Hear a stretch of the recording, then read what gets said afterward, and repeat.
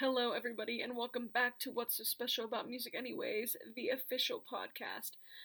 I am super excited about our lineup today. We're talking about two solid EPs that just hit the ground running um, early August and today on August 16th, so I am really excited to talk about the two albums we have up for discussion today. So the first album we're going to be talking about is the newest EP from the Gospel Youth called Thoughtless. The Gospel Youth. Now, they kind of have been taking a back seat. They put out their full length album, I want to say in 2017. I believe that's the summer that they were on the Warped Tour. They were on the Full Sail stage, so they were an up and coming artist. And their newest album, I honestly can't remember the name of it at this time, but it was fairly good. It was that, I would say, like a lesser version of Set It Off, not as theatrical, but very pop punk, but still very pop. I don't know, it was something very, sing-songy, sway-like, but, pleasant to listen to. So when I saw that Thoughtless was coming out, I was like, okay, I'm going to review this album, I'm going to sit down and listen to it, and I was kind of expecting the same kind of gig. And boy, was I mistaken. I went to sit down and I was like, am I sure this is about the Gospel Youth? Because, what? So when listening to the album, the newest EP, what you hear is they have taken a metal alternative slash hardcore turn to some of their songs. Like there's screaming in them. It's not all happy-go-lucky, singing songs and everything like that. There's some instrumental breakdown a little bit. There's a little bit of an edginess to it, and I'm digging that for the Gospel Youth. It's really interesting. Nowadays, bands are taking that lump, like that, lunge, that jump into trying to modernize their sound because they want to become popular. They want to go on the radio. They want to become what is popular in today. And the Gospel Youth kind of did the opposite of that. I believe that the metal alternative slash post-hardcore scene is kind of diminishing a little bit. It's not as popular. It's not as seen anymore. So the fact that this is the direction the band went into is quite admirable.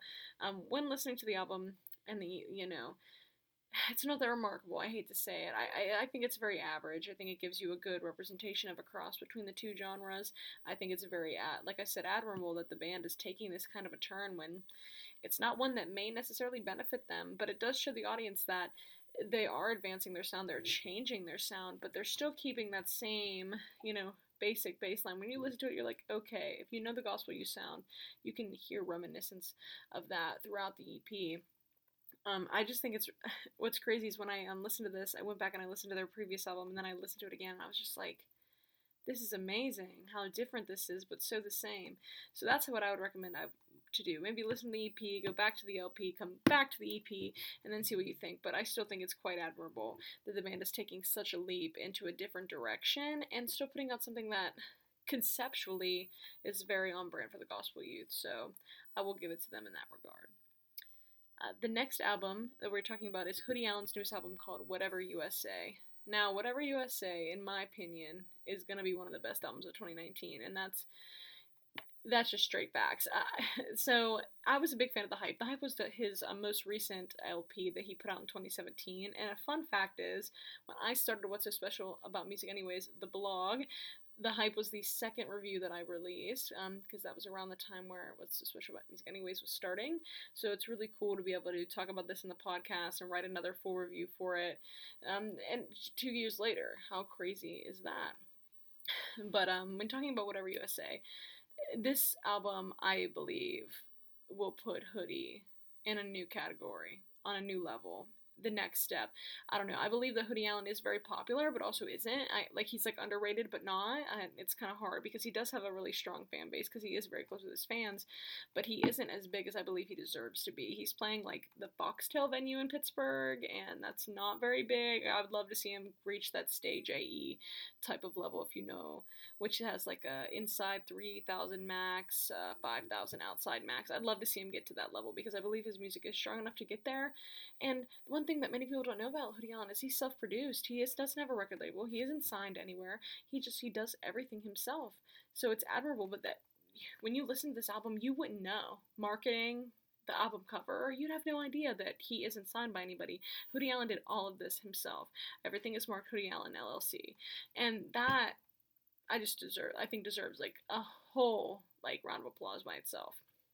But when talking about the music that falls on the album, you're getting music that kind of crosses about every genre that you can think of that's popular today: pop, R&B, rap, alternative, indie, even a little punk and rock sometimes.